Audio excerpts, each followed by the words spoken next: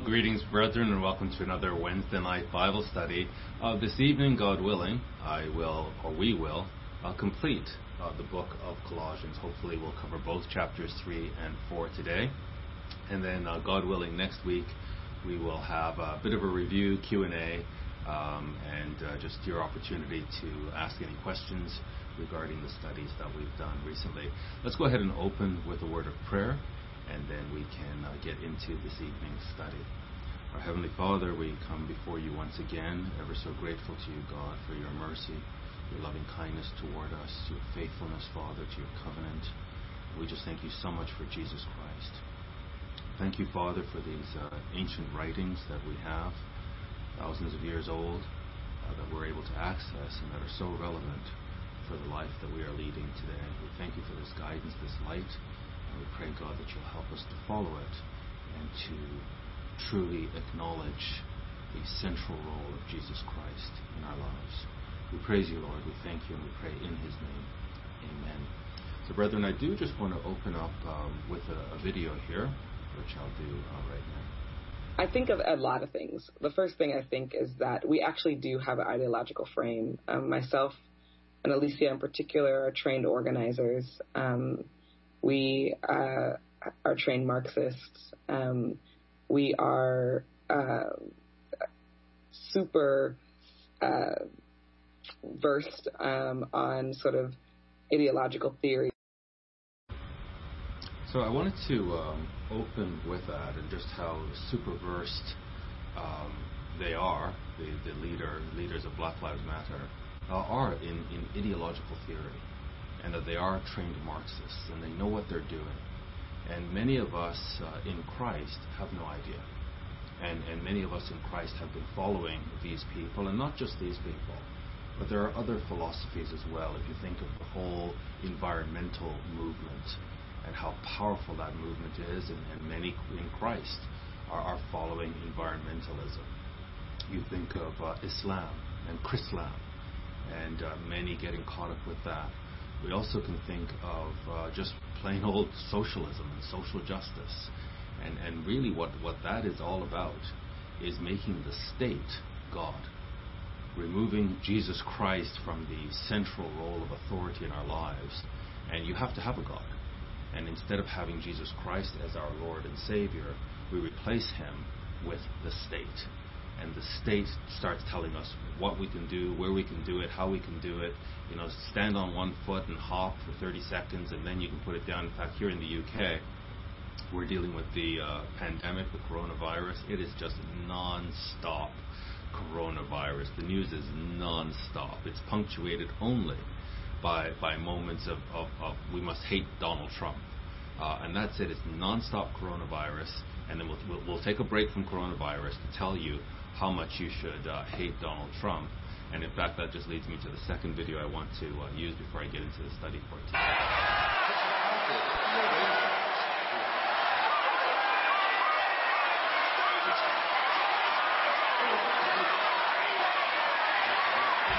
(1984) Just hate.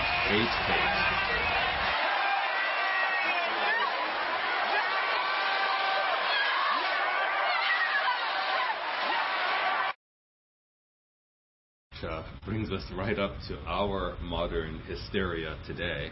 And it's no different. How important it is just to be so consumed with hatred and hysteria. And you know, I was thinking about the news over here and how it's nonstop coronavirus, punctuated by how much we must hate Donald Trump. And it struck me that really and truly this is the devil's work. And what do I mean by that? It's the devil's work in terms of the emotions that are being inflamed. If you think of the emotions of fear, that's what the coronavirus news is, just non-stop. You cannot help but feel fearful. There's something in the air. It's so terrible. It's horrible, and it could kill you any minute, even though there's a 99.9% recovery rate for anybody under 65 who contracts this virus. And yet the whole nation is full of hysteria around this virus, and we're afraid of fellow human beings because of this virus. So this emotion, this intense emotion of fear. And then hatred. Fear, hatred, fear, hatred. And this is the identity now of the nation. People are full of anxiety and they're full of fear. And that's the exact opposite of the Christian modus operandi. We should be people who are full of peace and love. And instead, there's this contagious mood of the nation, and I think all Western nations, maybe the whole world, this contagious mood of fear and hate. This is the work of Satan. Human beings should not be consumed with fear and hate. Christ wants the exact opposite for us. And now with the U.S. elections, and I hopefully can speak to my brethren in America, where it looks like Donald Trump is going to be removed from the White House, from the presidency. It's not over yet. The election won't be called until December 14th, the media notwithstanding. But it's likely that he will lose. Again, it's not over. He could retain the presidency, which that's going to be a real disaster. I think immediate disaster if that's the case.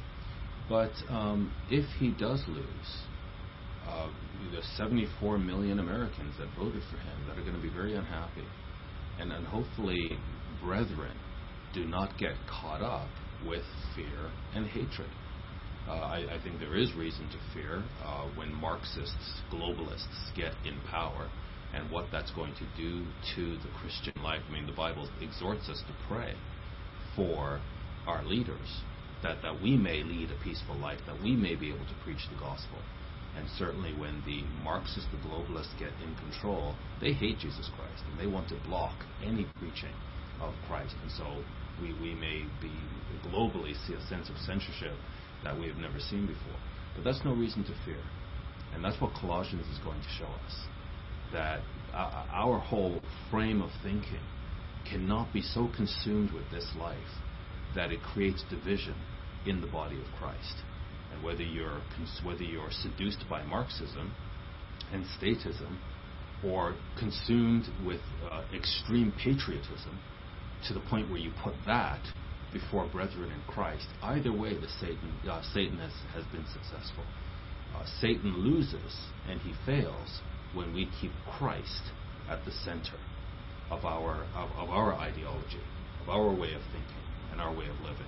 So that's exactly what we want to cover today with today's study in Colossians. Now, in Colossians 2, just go back, he warned us, or warned the Colossians, but certainly thousands of years later, here we are in our modern context, facing the same level of syncretism, that there are these philosophies that Paul got wind were influencing Colossae, and so he wrote to them urgently to say, do not be seduced, this will shipwreck you. And here today we see the same kind of syncretism of these ideologies creeping into the church, and brethren becoming very passionate about these syncretistic ideologies mixed up with Christ. It kind of sounds religious, but it's not at all to do with the covenant people. So he says here, beware, be aware, take heed, lest any man spoil you through philosophy and vain deceit. And that's where I opened up with this whole phenomenon of Black Lives Matter and brethren getting caught up with this, and the founder saying, we are very sophisticated in our understanding of Marxist ideology. We are trained Marxists. And I think a lot of us, we don't study history. We don't know what Marxism even is and what it means and the devastation that it's had on humanity and how evil it is. And we think we can mix it with Christ. But Paul warns here, don't allow vain deceit, that they're speaking into your vanity and you're getting caught up. Oh yes, I'm important. My life matters. They're speaking into our vanity, and this is philosophy. And we can be spoiled, we can be shipwrecked, we can be destroyed by these philosophies. These philosophies enter into our minds, and then they drive our behavior after the tradition of men, after the rudiments of the world, and not after Christ. So there's a very clear distinction between what's going on in the world and what should be happening in the church with Christ. And then in verse 20 he says, wherefore, if you be dead with Christ from the rudiments of the world, why, as though living in the world, are you subject to ordinances? So in this case, he's pointing out a very clear contradiction. He wants to put it in the face of the Colossians. You're contradicting yourselves. On the one hand, you've been baptized and you claim to be dead in Christ, and at the same time, you're so caught up in the ordinances of the world and fighting for the ordinances. Don't you see the contradiction? And the same could be said of us in this time of incredible divisiveness in the Western world particularly, but all around the world. This is Satan's work, and this is Satan's world, and it's to divide us one from another. But the church should be immune to this. The church should be immune to this because we are so consumed with Jesus Christ and what he means to us and his purposes, that these purposes of Satan and the world we should be immune to. But many of us, unfortunately, are so caught up and seduced by these things that we are now prioritizing them over Christ and prioritizing them over the body of Christ, our rhetoric notwithstanding. So all of that brings us now to chapter 3 of Colossians. He now pivots. So he's dealt with the philosophical underpinnings of their seduction. He now pivots to their behavior, because doctrine drives behavior. If you get the doctrine wrong, your behavior will be wrong. If you get the doctrine right, you can move to proper Christian conduct. And unfortunately, for many of us, we're slipping away. We're slipping away from proper Christian conduct. We've got to strive and fight for this faith. If you then be risen with Christ, so he's established you're dead with Christ. Why are you fighting for the world? So if you then be risen with Christ, seek those things which are above, where Christ sits on the right hand of God. And I think if America does go the way of the globalists, and Christians come under significant persecution and censorship, so what? I mean, I don't want to sound flippant, but this is our lot in life. And this is the time now we have to be so serious. If America goes down, if America loses her freedom and her place in the world, it is going to have a devastating impact on those who are in Christ. And the Bible warns us to pray for our King so that we can live a quiet life and be able to preach the gospel. But if that's lost to us, this becomes really critical now. And I really think that many of us are not ready for what's coming. Many of us have no idea what's coming, and we're not ready. And when this intense persecution begins, many are going to be caught off guard. Many are not rooted, grounded, and established in this truth. And so this whole idea of falling victim to syncretism and falling victim to false philosophies, and clearly in Colossae there were many, not just one particular thing, there were many, and they were being syncretized in with Christ. Same thing is happening to us today. And once that infection gets in, it weakens our spine. And once the persecution begins, we can't stand it. So if you then be risen with Christ, seek those things which are above, where Christ sits on the right hand of God. And that's got to be critical to us, that we know that he sits on the right hand of God. In fact, he himself said that when he was on earth. In Matthew 22 and verse 42, he says, saying, "What think you of Christ? Whose son is he?" They said unto him, "The son of David." He says unto them, "How then does David in spirit call him Lord, saying, The Lord said unto my Lord, Sit you on my right hand." So David prophesied that Christ, as the son of David, would sit on the right hand of God. And now he's reasoning with them and saying, well, how is this that David calls him Lord? But notice that the Lord says, to my Lord, sit you on my right hand, until I make your enemies your footstool. So now when Paul says, hey, seek those things which are above, and Christ, he says that Christ sits on the right hand of God.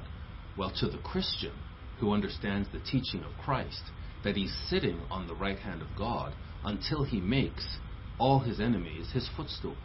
So this is our victory. Regardless of what happens on earth, we know that Christ is in heaven and he's sitting on the right hand of God until all his enemies are made his footstool. So as powerful as men appear to be, we know that there is no power, there's no principality above Christ. And so we can have confidence in Christ. In Revelation 22 and verse 7, he says, "Behold, I come quickly." So even though he's in heaven, the Christian knows he's coming quickly. "Behold, I come quickly. Blessed is he that keeps the sayings of the prophecy of this book." And so we've got to be in the book of Revelation, reading, rereading, staying well versed in the unfolding of God's plan and remaining confident in it, regardless of what's happening here on earth. And, if 2020 has shown us anything as it comes to a close, be ready for anything. 2020 has been a year of surprises. 2021 offers to be far worse. Every year, Happy New Year, Happy New Year. We are declining rapidly. But the Christian can face all of this because we know that the Lord comes quickly. Blessed is he that keeps the sayings of the prophecy of this book. So this is our priority, to hold on to these teachings. And then in verse 12 he says, "And behold, I come quickly, and my reward is with me, to give every man according as his work shall be." So what is our work? And is it truly the work of Christ? Or are we getting caught up in the ordinances of this world and following the people of this world to the detriment of the unity in Christ? Verse 2 of Colossians 3, he says, "Set your affection on things above, not on things on earth." So this is the time, brethren, for us to really be immersed in the words of God and really focused on the things of God. And our heart is in this. We really are. It's like all day, every day, we're just constantly thinking of this. It's almost like an obsession in a way, in a positive way. That we are obsessed with Christ. This is an amazing man God who became man and walked on the earth and taught his disciples and dropped these beautiful teachings, and now expects us to follow them, and we're just amazed by these teachings. And our affection is set on what's coming. He's in heaven. His reward is with him. He's coming to establish the kingdom of God. And this is where our affection is. It's not, in fact, on the things of this world. He says, the reason we should do this is because you are dead, and your life is hid with Christ in God. So I'm here in the UK supporting my family as we mourn the loss of my wife's father. And, we saw him before he was buried. And he was dead. And, the way our society is structured now, we don't see many dead bodies that often. I think, that's going to change soon. We see dead bodies everywhere soon, according to the prophecies. But right now, we don't see dead bodies that often. But when you look at a dead body, my father-in-law was there. I could see him. That was the man. But he wasn't there. He was dead. It looked like he was just sleeping, breathing, but he was dead. There was no life in him. And the scripture says, we are dead. We're dead. But we're not really. We should be. But when you see Christians fighting each other for things of this world, for men of this world, then we're not dead. We're not dead in Christ. Dead is lifeless. Dead means there's no life there. So one thing happens this way or it happens that way, we're good either way. Because we're dead to this world. And our life is hid with Christ. That's where our life is. Now, I appear dead right now because my life is hidden with Christ, who's sitting on the right hand of God. And then he says in verse 4, when Christ, who is our life, shall appear, then shall you also appear with him in glory. So we appear dead right now. People don't really take notice of us. But something is happening. Something is being built. Something is being established in us. And when Christ appears, then suddenly everybody's going to realize, wow, there's the real life. Look how powerful these people are. We didn't even notice them on the earth because we were dead on the earth. So I think we have to be very clear. What does it mean to be dead in Christ? And what does it mean that our life is hidden with him? And it shall appear when he appears in glory. And when Christ appears, many will be horrified. They'll be terrified. We will be glorified when he appears. We're looking forward to his appearing. In 2 Timothy 4 and verse 8, the Apostle Paul says, henceforth there is laid up for me a crown of righteousness, which the Lord, the righteous judge, shall give me at that day, and not to me only, but unto all them also that love his appearing. So Paul was dead to this world.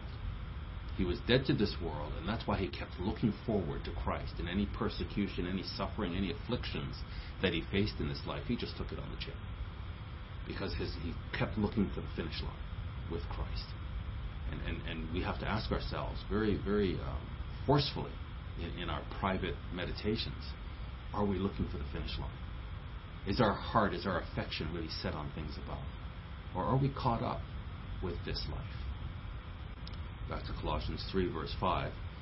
Because we are now focused on our life in Christ and we're dead to this world, that right doctrine of not allowing these syncretistic ideas to creep into the church and seduce us with these vain deceits and philosophies of men, we've got to root that out. And if we get the right perspective, if we have the right doctrine, the right behavior will follow. So he says, mortify therefore your members which are upon earth. So if we're dead, then we have to kill our members which are upon the earth: fornication, uncleanness, inordinate affection, evil concupiscence, covetousness, which is idolatry. So all of these sexually immoral sins, all of them are derivatives of covetousness, of not being satisfied with what God has given us, whether we're single or married, divorced, widowed, whatever state we're in, to be therewith content. But what the devil wants is for us to be not content and to be constantly looking for something else, even if it belongs to somebody else. And so all of these things are covetousness, and covetousness is idolatry.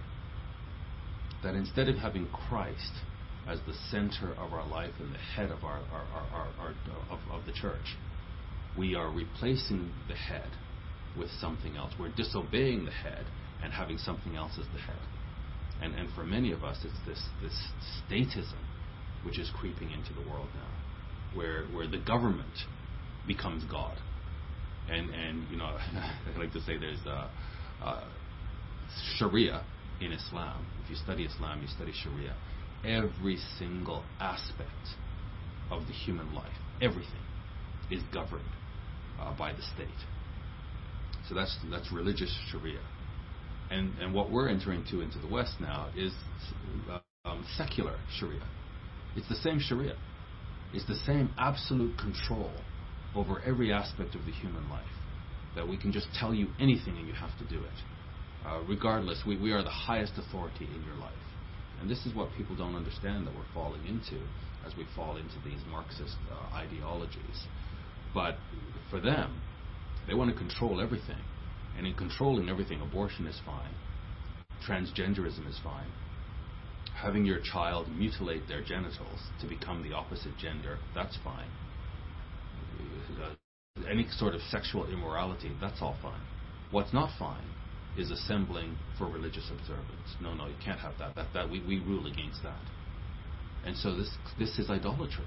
When you're removing Christ as the head and putting something else as your God, and following something else as your God. And that's clearly what the apostle is showing us here, that all of these sexual sins, and it goes back to the Garden of Eden, in fact, that true, proper sexuality honors God. It honors Christ. It reflects the relationship of Christ and the church, and it foreshadows what is coming with Christ and the church. Any other form of sexual activity is idolatry. Any other form of sexual activity worships the devil. And unfortunately, in our world now, we're seeing so much, again, both with both forms of Sharia, so much of pedophilia. This is just sickening. Who would harm children this way? But all of this is devil worship. In Ephesians 5, and I just want to constantly show us that to best understand Colossians, we need to couple it with Ephesians. That these letters were basically written at the same time. And so Paul is not saying something totally different to the Colossians, although he didn't have a relationship with the church at Colossae. What he's teaching them is very similar to what he's teaching the Ephesians. And certainly last chapter 2, there's some passages there that could be misinterpreted, but when you read it alongside Ephesians, it becomes clear, okay, he's not saying that. It's very clear what he is saying in terms of joining the commonwealth of Israel. So here in Ephesians 2, he says, and walk in love. So don't walk in idolatry. Walk in love as Christ also has loved us and has given himself for us an offering and a sacrifice to God for a sweet smelling savor. But fornication and all uncleanness, or covetousness, let it not be once named among you as becomes saints. So you can see this. It's the same teaching. These things matter. And in Ephesians, he establishes doctrine first, and then he shifts to behavior. We're seeing the same thing here in Colossians. The first 2 chapters, he's establishing doctrine. The next 2 chapters, he's pivoting to behavior. So the same thing. Get these sexual immoral sins out. These things should never be mentioned among the saints of God. Back to Colossians 3, verse 6. For which things' sake, don't mess around with this, brethren. Don't allow anybody to fool you, to think that, oh yeah, Christ is so tolerant of everything. Everything's good. Christ is this big teddy bear, cuddly teddy bear. We can do whatever we like. Don't do that, brethren. These things matter. We cannot have tolerance of these things in the church. And it's so unfortunate that we don't have more brethren and ministers as well, and deacons standing against these immoral acts as they creep into the church. You see women coming into the church half naked. Women coming into Sabbath services wearing leggings and plunging necklines, and these things are wrong, brethren. So maybe when nobody else will say it, I'll say it. These things are wrong. And they lead men to have wrong thoughts, and they lead to poor interactions, suboptimal interactions between men and women, and they lead to covetousness, which is idolatry. So he says, for which things' sake the wrath of God comes on the children of disobedience. This is New Testament. The Old Testament, he's such a wrath. No, this is New Testament. For which things' sake, it's because of these things that the wrath of God comes on the children of disobedience. What did he say to Ephesus? Let no man deceive you with vain words. For because of these things comes the wrath of God upon the children of disobedience. Very clear. Very, very clear. Same teaching. He says in verse 7 of Ephesians 5, be not you therefore partakers with them. Change your behavior. Don't think you're in Christ, you can do whatever you like. Change your behavior. Repent of these things. Expunge these things from the church and from your life. Back to Colossians 3, verse 7. In the which you also walked some time when you lived in them. So this is where you're coming from. I understand you're coming from this. Get rid of it. Don't carry it over into the church. What did he say to Ephesus? For Ephesians 5, verse 8. For you were sometimes darkness, but now are you light in the Lord. Walk as children of light. You can see the absolute parallel between these 2 letters. Colossians 3 and verse 8. But now you also put off all these: anger, wrath, malice, blasphemy, filthy communication out of your mouth. So first we're dealing with these sexual perversions, which our societies are just filled with it. Just filled with it. I feel sorry for children growing up in this world today. So, the state becomes God, and the state just revels in this horrible perversity. And so they're constantly lowering standards, while they play that, we believe in equality and all of this nonsense. They hate God. And Christians should be very, very clear. Men hate God. Men without the Holy Spirit hate God. We cannot put our trust or faith in them, in any of them. Only in Christ. So first he deals with the sexual perversity and says all of that is covetousness. Any trace of it is covetousness, which is idolatry, or it's rooted in covetousness, which is idolatry. Now he's speaking of these other sins and vices: anger, wrath, malice, blasphemy, filthy communication. All these things are what's coming out of the mouth. He's telling us, get rid of these things. And so as we are growing in Christ, how we speak is a reflection of our heart, and that should also be growing in Christ. In Ephesians, he says, that you put off concerning the former conversation or conduct the old man, which is corrupt according to the deceitful lust. So same thing he's saying, now put off these. Same thing he said to Ephesians, put off the former behavior. Now back to Colossians 3 and verse 9, lie not one to another. So what's coming out of our mouth is what he's focusing on now, and don't lie to each other, seeing that you have put off the old man with his deeds. So don't lie. Don't speak what you know is false. This is what the devil does. This is what the devil introduced into the universe. Don't do this, and don't speak untrue philosophies into the church. Don't bring your false ideologies into the church. That is to lie to the brethren. Speak the word of God.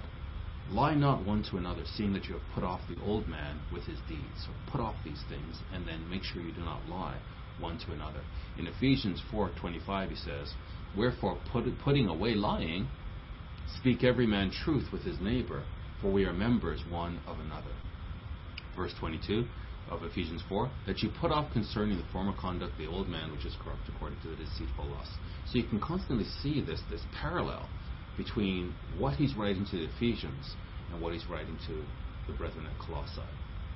Although he doesn't know the brethren at Colossae, and maybe he's a little bit more delicate in how he frames everything with them, it's this exact same message. Colossians 3 and verse 10, and have put on the new man, which is renewed in knowledge. There it is again.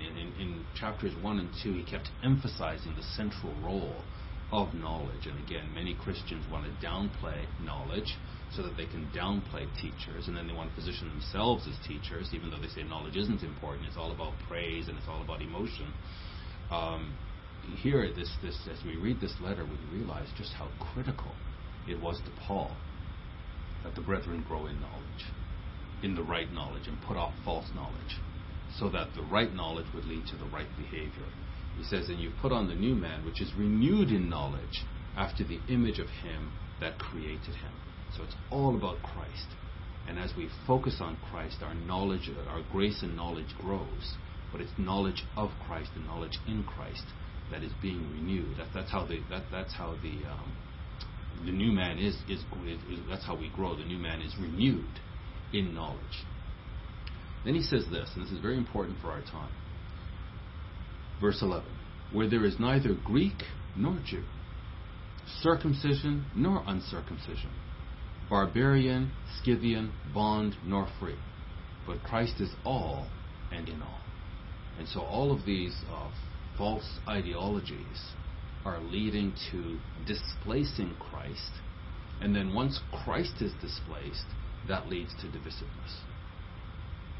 If we keep Christ as the central authority of our lives and of the church, the head of the church, and we continue to be overwhelmed by his glory and focused on his glory, we don't have time for nonsense. We don't have time for distractions.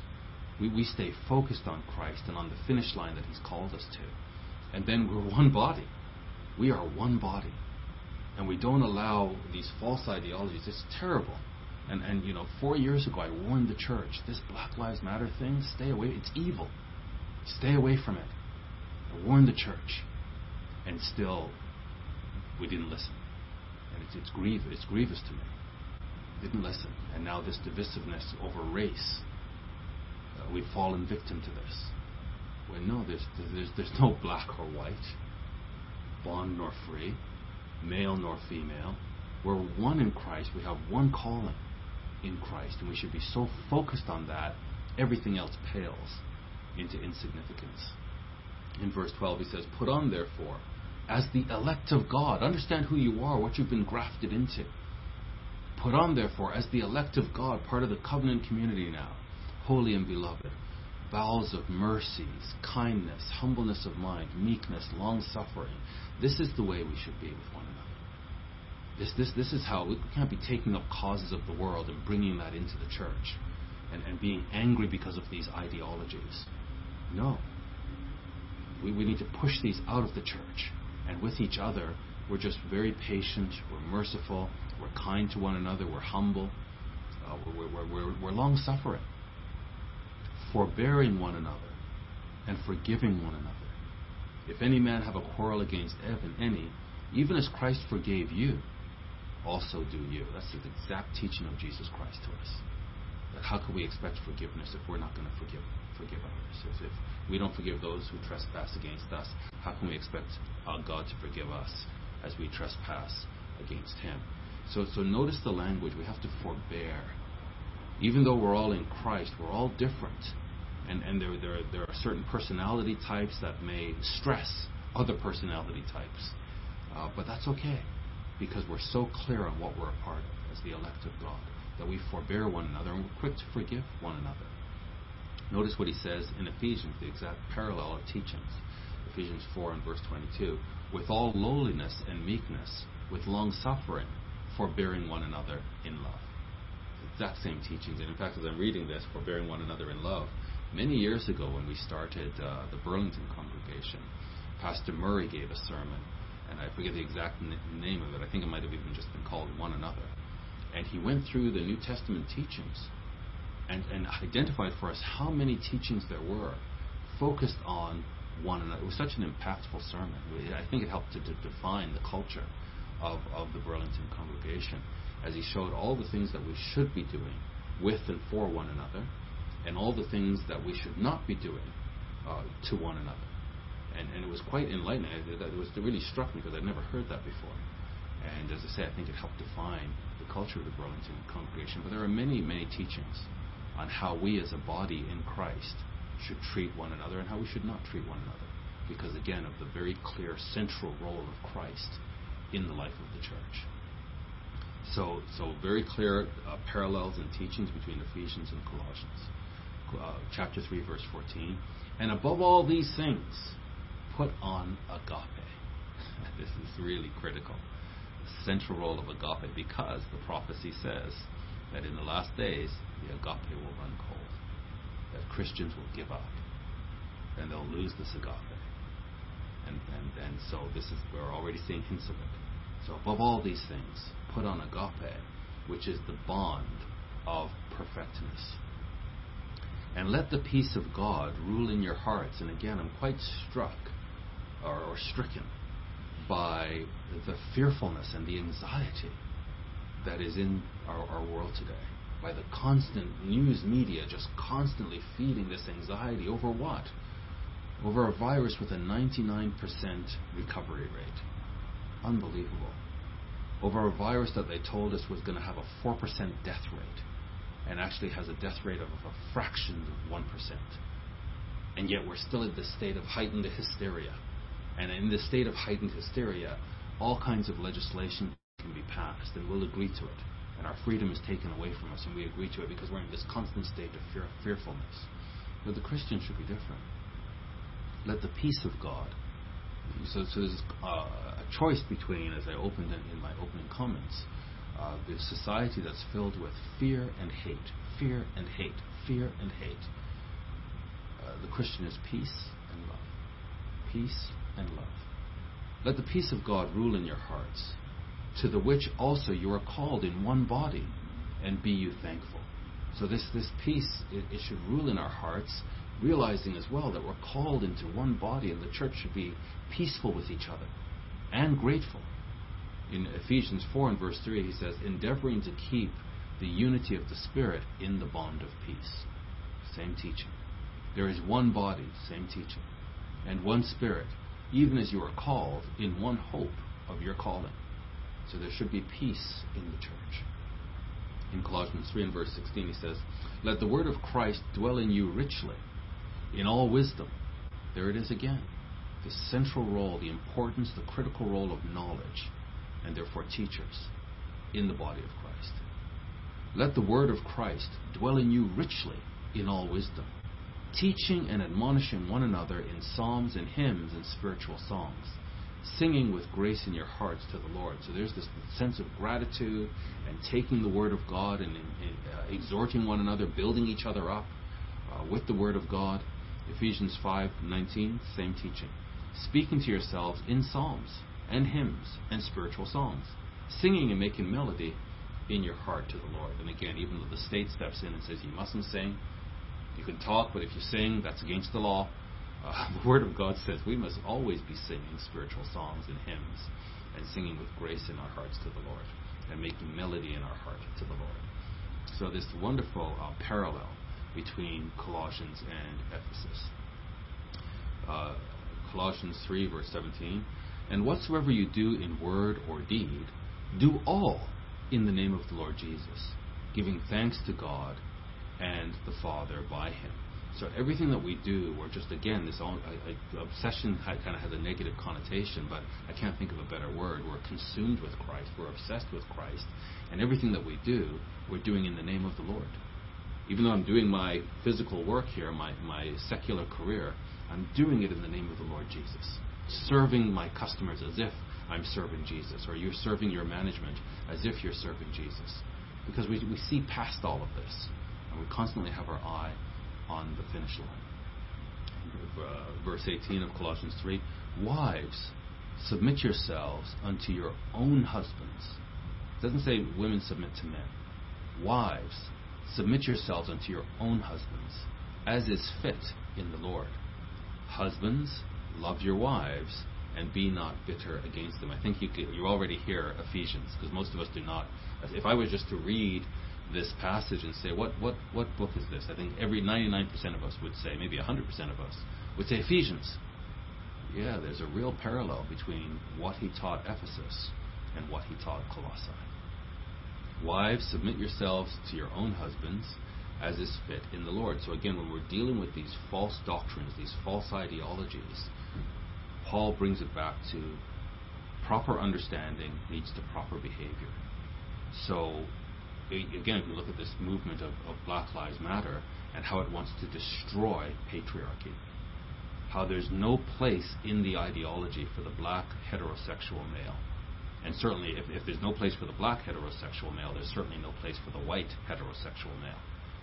And there's no place for God-ordained marriage. But Christ's teachings, when we get the right teachings, it comes back to our behavior. Get rid of all this sexual immorality, get rid of the sins of the tongue, and establish ourselves in a right understanding and right behavior in our marriage. Establish our marriages. And so same teaching to Ephesus, same teaching to Colossae. So how is your marriage? How is my marriage? How are we treating our wives, men? And wives, how are we submitting to our husbands, our own husbands? Because this is like so important to the teaching here, that there's a level of understanding. If we're on the carnal level, oh, that sounds horrible. But if we can move and elevate our thinking to Christ-level thinking, then we understand exactly why this is so important. Wives, submit yourselves to your own husbands as is appropriate in the Lord. Husbands, love your wives, and do not be bitter against them. Children, obey your parents in all things, for this is well-pleasing unto the Lord. Fathers, provoke not your children to anger, lest they be discouraged. Servants, obey in all things your masters according to the flesh, not with eye service as men pleasers, but in singleness of heart, fearing God. All of this we can hear Ephesians 5 and 6 echoing in our minds. And whatsoever you do, do it heartily, as to the Lord, and not unto men. Again, same teaching to Ephesus. Knowing that of the Lord you shall receive the reward of the inheritance. For you serve the Lord Christ, and He's coming quickly with His reward. And He's going to reward all of us according to our works. And our works doesn't just mean our religious works. He says, serve, whatever you do it heartily as to the Lord, and not unto men. So what we do in our day-to-day secular lives, or carnal lives, we do it to Christ, so that Christ is constantly central in our lives. Knowing that of the Lord you shall receive the reward of the inheritance, for you serve the Lord Christ. But he that does wrong shall receive for the wrong which he has done, and there is no respect of persons. Wait a minute. I thought that works don't matter. I thought that now that we're in Christ, we can do whatever we want, and Christ forgives everything. That doesn't seem to be the teaching of the Apostle Paul, as he tries to establish right doctrine in Ephesus and Colossae. But he that does wrong shall receive for the wrong which he has done, and there is no respect of persons. Don't think that on that day we can say, oh, but Lord, I'm an elder. Oh, but Lord, I believe in Christ. No. For these things the wrath of God comes upon the earth. Masters, chapter 4, verse 1. Give unto your servants that which is just and equal, knowing that you also have a master in heaven. So same thing that in Ephesians, that how human brains, how human minds interact with each other. Whether it's husband and wife, parents and children, employers and employees, there's this constant interaction between human minds where, one may be in a more dominant role, but there's unity, and there's love, and there's caring. And the Marxist, Karl Marx, couldn't get his head around this. It's all about destroying any sort of power lines. And we're all equal, but there's always power lines. And when we say, oh, we're all equal, destroy the patriarchy, and let's do whatever we want, and then, we end up doing whatever we want. Those in power end up doing whatever they want. And the whole thing was a hoax, and we fell for it. So he says, Masters, give unto your servants that which is just and equal, knowing that you also have a master in heaven. And you masters do the same thing. Sorry, this is Ephesians 6 now. I didn't read Ephesians 5 and 6 about the family relationships. I think we're all very familiar with that. But many times we miss that Paul taught Ephesus about employers and employees. And here in Ephesians 6 and verse 9, and you masters do the same things unto them, forbearing threatening, knowing that your master also is in heaven. Neither is there respect of persons with him. So the exact same teachings in Colossians 4 verse 1, knowing that you have a master in heaven. Let that control and govern how you lead. Colossians 4 verse 2, continue in prayer and watch in the same with thanksgiving. So again, as this world around us is rapidly unraveling, and I think as America loses its dominance in the world, it's going to be a very different world for us. And so we must continue in prayer and watch in prayer with thanksgiving. In Ephesians 6 and verse 18, he says, praying always with all prayer and supplication in the Spirit, watching thereunto with all perseverance and supplication for all saints. So same teaching. Colossians 4 verse 4, that I may make it manifest as I ought to speak. So you keep praying, and pray so that the word, the gospel can be preached. And that's why we pray for kings, not because we like this king or that king. But we look at the policies, and we look at what they're trying to do, and we see, is this going to help us preach the gospel, or is this going to interfere with our preaching of the gospel? And then we pray so that those who have the courage and the calling and that role to preach the gospel, that the gospel can be preached. The world needs to hear the gospel of Christ. Certainly Judah and Israel need to hear the good news that God has for them. So we pray that Paul, in this case the arm or the body of Christ that does the preaching, may make it obvious as I ought to speak. In Ephesians 6:19, he asks them to pray. He says, and pray for me, that utterance may be given unto me, and that I may open my mouth boldly to make known the mystery of the gospel. So I think we have to just really, and I'm really emphasizing the parallel with Ephesus, because there's so much here in Colossians that if you go and study the letter to the Ephesians, it's going to make what Paul is saying to Colossae so much more clear. And we did do, during the Feast of Tabernacles, the book of Ephesians. So if you missed that, I'd encourage you to go into the archive and study that book. There's so much there. And when you study Ephesians and you come to Colossians, it's like, wow, he's saying the same thing, and it's just so much clearer how he's using proper doctrinal understanding to withstand the influence of the principalities and powers through their philosophies and vain deceits. In Colossians 4 verse 5, he says, walk in wisdom toward them that are without, redeeming the time. So we should be leading them by our example, not following their bad examples. And so as we interact with those, certainly there's a way that we interact with each other in the church, and he gave us those instructions, but also as we interact with those outside of the church, that we must walk in wisdom toward them and redeeming the time. In Ephesians 4 and verse 1, he says, I therefore, the prisoner of the Lord, beg you that you walk worthy of the vocation wherewith you are called. So there's a way that we have to walk which is appropriate to this calling. Colossians 4 and verse 6, let your speech be always with grace, seasoned with salt, that you may know how you ought to answer every man. And that's certainly coming. We have to have, we need to be growing in knowledge and know what we're talking about and know how to answer every man and warn every man.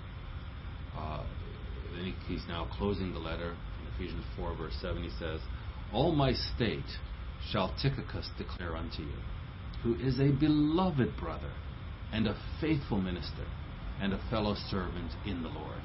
So he is certainly letting them know that Tychicus is going to come unto you. He's going to share these letters with you. He's going to also let you know what my state of affairs is. And I want you to know this is one of the men you can trust. Not everybody, but this is one you can trust.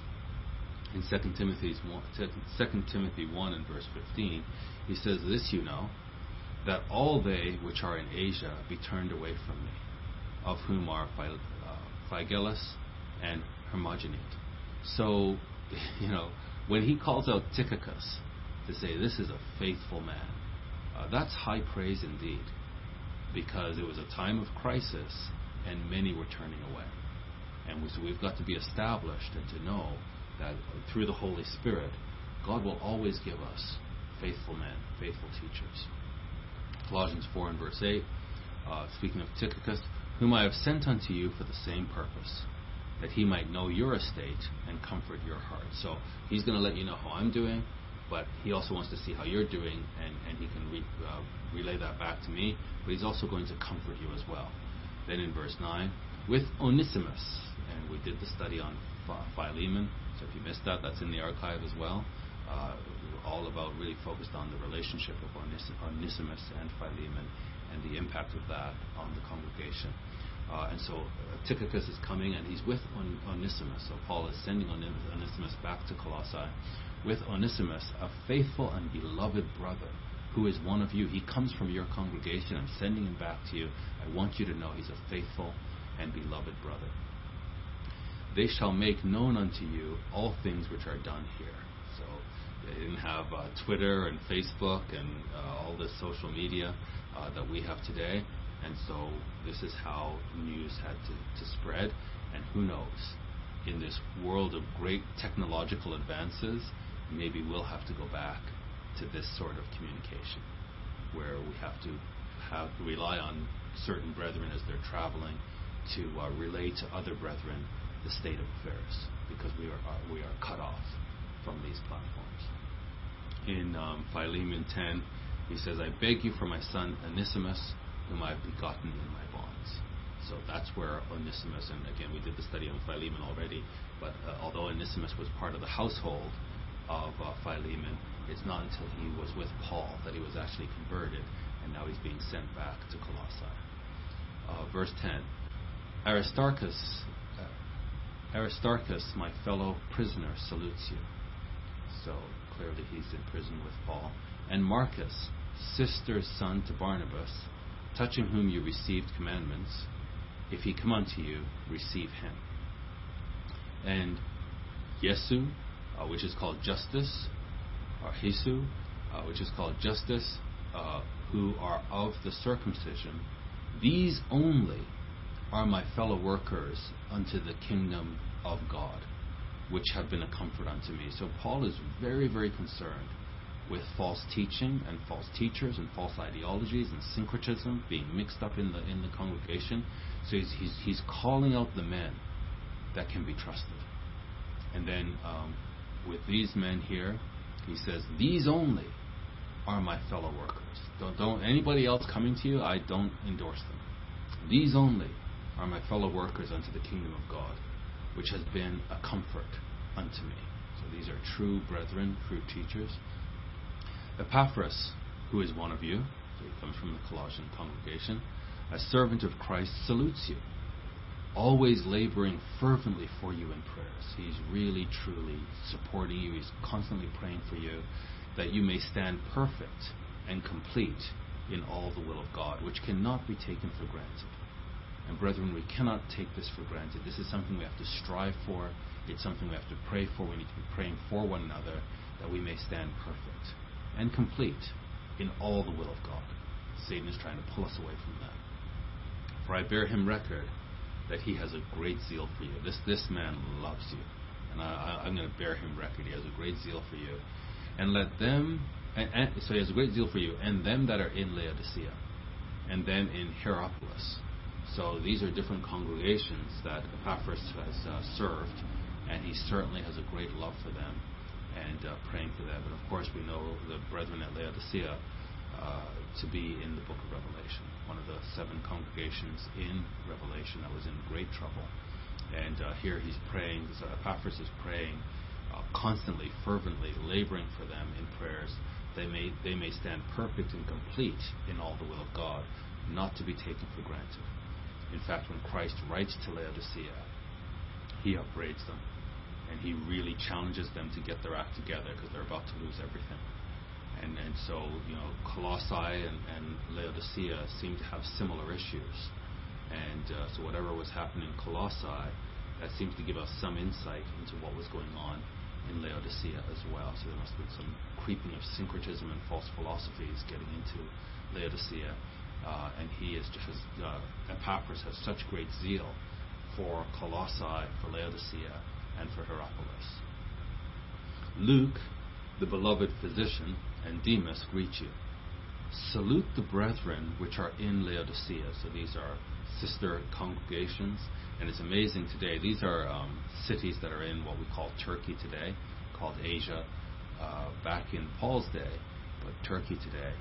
And certainly the Islamic hordes moved in and slaughtered and destroyed and forcefully converted all of these cities to Islam. And so hopefully, we know that there's always a faithful remnant. These brethren would have been martyred, but they would have been martyred faithfully, and now looking forward to the resurrection. So he says here, salute the brethren which are in Laodicea, and Nymphas, and the church which is in his house. And when this epistle is read among you, this is where I said the issues that are going on here in Colossae with syncretism give us an indication of what was going on in Laodicea. And when Christ writes to Laodicea, he upbraids them, warns them very strongly to repent. But so we can get a hint of some insight into what was happening there from what's happening here in Colossae. Because he says, when this epistle is read among you, cause that it be read also in the church of the Laodiceans, and that you likewise read the epistle from Laodicea. So whatever was written to Laodicea by Paul, he wants that read in Colossae as well. So as much as this letter to Colossae gives us some insight into what was going on into Laodicea, when Christ sends his epistle to Laodicea, that would also give us some indication then of how things fared for the brethren in Colossae. Verse 17, and say to Archippus, take heed to the ministry which you've received in the Lord, that you fulfill it. So he doesn't say that Archippus is one of these that you can absolutely be confident in. So Archippus is a minister there, and he says to him publicly, you take heed to the ministry which you've received in the Lord, that you fulfill it. So that certainly is a very serious warning to the minister here, Archippus. The salutation by the hand of me, Paul. Remember my bonds. So I'm in prison. Don't forget me. Pray for me. Remember my bonds. Grace be with you. Amen.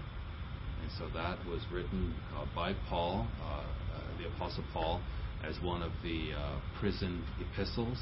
And with that, actually, we've completed all of the prison epistles. The first one we did some 4 or 5 years ago was Philippi. We did Philemon. We've done Ephesians. And we've done Colossae. Those are the 4 prison epistles, all written more or less around the same time by the Apostle Paul when he was under house arrest. So it's amazing how Satan thought that he was doing well by persecuting Paul, by imprisoning Paul, and all he was doing was furthering Paul's understanding, deepening his insights, and giving him the time to translate this deep understanding that he had into letters, and then to send these letters out to the congregations, and then for these letters to be canonized. And here we are thousands of years later facing the very same issues that we can now be edified and instructed by the Apostle Paul in what to do in the face of syncretism.